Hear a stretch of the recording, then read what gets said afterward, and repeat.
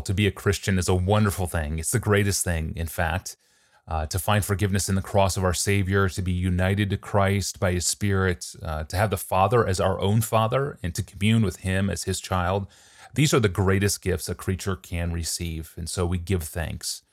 And yet we also look forward to our resurrection and to new bodies that will enjoy God forever without any sinful impediments, to our giving God all the glory He is worthy to receive from us, and in that experiencing the fullest possible joy we can experience in ourselves. Cannot wait. But for now, we wait. Because for all the incredible gifts and blessings we now have in Christ, to be a Christian in this life doesn't mean we are free from our disordered loves. We're not. We're not. Every Christian feels it, feels an ongoing civil war on the inside in our twisted loves and longings. We both love God, and we find in us the remains of a treasonous impulse against the God we love in our attraction to sin. The Bible explains this civil war. Arguably, Romans 7, verses 14 to 25 makes the point. Less arguably, Galatians 5, 16 to 17 makes the same point too. So then, what do we do as Christians? Redeemed by Christ's blood, sealed by the Spirit, adopted by the Father. What do we do with the disordered loves that we still find at work inside of us? Pastor John explained at the end of a sermon on Romans chapter 7, preached in 2001. Here he is, drawing out pastoral application. In view of all that the Bible says to us about our condition, our fallen condition with this body of death, and our sinful condition with the body acting in treason to join forces with the power of sin to tempt us, in view of the fact that there's a law of sin still active and there's a body of death, we should not be surprised or thrown off balance when we meet in ourselves and in our children and in our spouses and in our loved ones and in our colleagues and our roommates and our neighbors some really excessive and distorted bodily desires. Let me give you some examples and then say how I think we should respond. Remember, we are being redeemed in stages. Guilt is taken away right now. All your sins are forgiven right now. The Holy Spirit is dwelling in your life by faith if you're a believer right now. No condemnation is hanging over you at all right now. And yet, we wait for the redemption of our bodies, and those bodies are bodies of death, and places where sin sets up a base of operations often and tempts us with excessive and distorted bodily desires. For example, we see excessive desires for leisure tempting us to laziness and sloth. We see excessive desires for food tempting us to gluttony and all of its damaging effects. We see excessive desires for drink tempting us to alcoholism. We see excessive desires for sex tempting us to lustfulness and fornication and adultery. And on top of all of those excessive desires, this law of sin operating in our members produces distorted desires. That shouldn't surprise us either. The whole world is bent out of shape under the fall. That's much of the point of Romans 1 to 3. It's much of the point of part of Romans 8.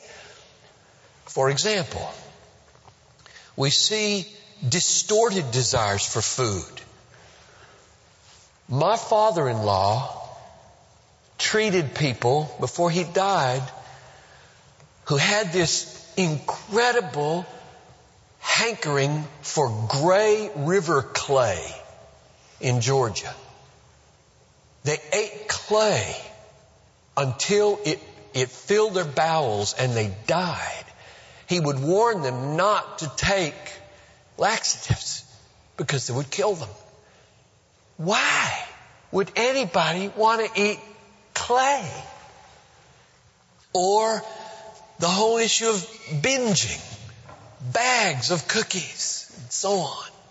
Those are distortions of a good thing called appetite, desire.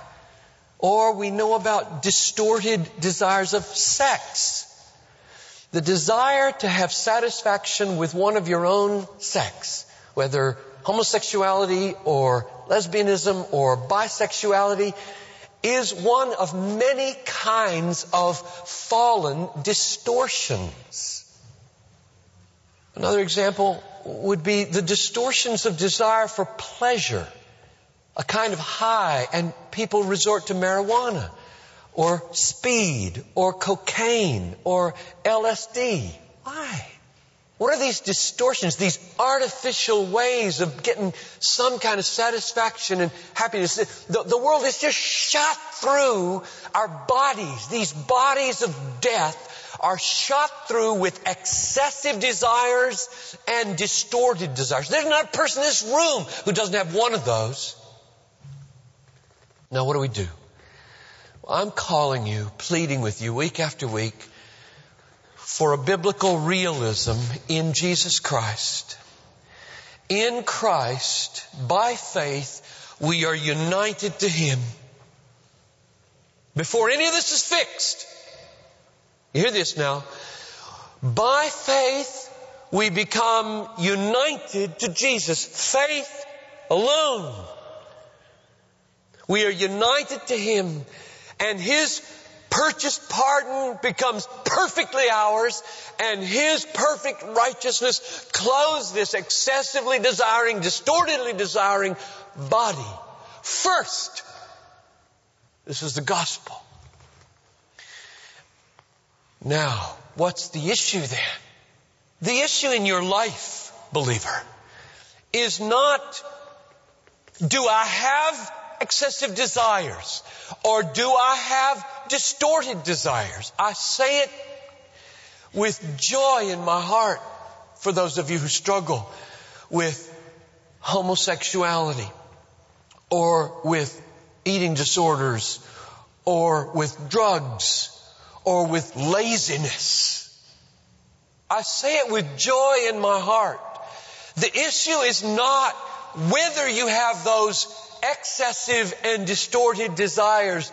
The issue is, will you say, who will deliver me from this body of death? And look away from yourself and your resources and say, thanks be to God through Jesus Christ who gives the victory. And will you not make peace with the law of sin and find yourself at home in the body of death, but rather make war all your life until your body is finally redeemed at the resurrection? That's the issue. So you walk up to me at the end of the service in 5 minutes and say, with trembling, I'd like you to pray for me because I've never told anybody, but I really struggle with homosexuality. I'm not going to be surprised. Happens a lot. You say to me, nobody knows about what I'm doing with food. Nobody knows. I'm not going to be surprised. Nothing surprises me anymore. But I will call you to a massive hope that through faith there is justification, and through faith there is forgiveness, and then by that same Christ comes incrementally, sometimes in leaps and bounds, and sometimes through long agonizing wrestling, a triumph that will be secured in the last day because of the blood of Jesus. Powerful pastoral application taken from the end of John Piper's sermon preached on August 19th, 2001. a sermon titled, Who is This Divided Man? Part 5, part of a series on Romans chapter 7, verses 14 to 25, which raises again the ongoing debate over whether or not Romans 7 is speaking of the struggles of a believer or the struggles of a pre-believer.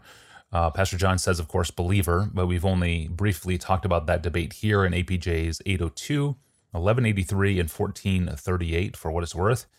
But we should cover that in the future more directly. But this is a great clip from a listener with this note. Dear Pastor John and the APJ team, hello, my name is Svetlana, and I live in Greece, where despite deeply rooted prevailing heresies in the religious culture here, the work of Paul the Apostle is still bearing great fruit, and praise the Lord. I've been immensely helped by your service to God, Pastor John, and your personal examples and in your sermons. I have listened several times to your series on Romans 7, Who is This Divided Man? And what especially resonates with me was this honest admission at the end of part 5. To my sorrow, I struggle with food sins that I've not shared with anybody, not until now. This clip has served me in incredible ways over the years, and I would be humbled if you would share it about the civil war we fight within our flesh with love in Christ from Greece. Amen. Thank you, Svetlana. And we hope and pray that you will be open with the struggle with the people in your life now too, your Christian friends and pastors as well. That was a great clip, a great find from Greece, sent to us via email. If you have a clip, email me. I need your location, first name, sermon title, and the timestamp of where the clip happens in the audio. Also, tell me how it impacted you, if it did. Put the word clip in the subject line of an email and send it to me at askpastorjohn@desiringgod.org. That is an email address, askpastorjohn@desiringgod.org. Well, speaking of our bodies, can we make ourselves more holy if we treat our bodies more harshly? It's a great question about asceticism, and it's up next time. I'm your host, Tony Reinke, and we are rejoined in studio with Pastor John on Friday. See you then.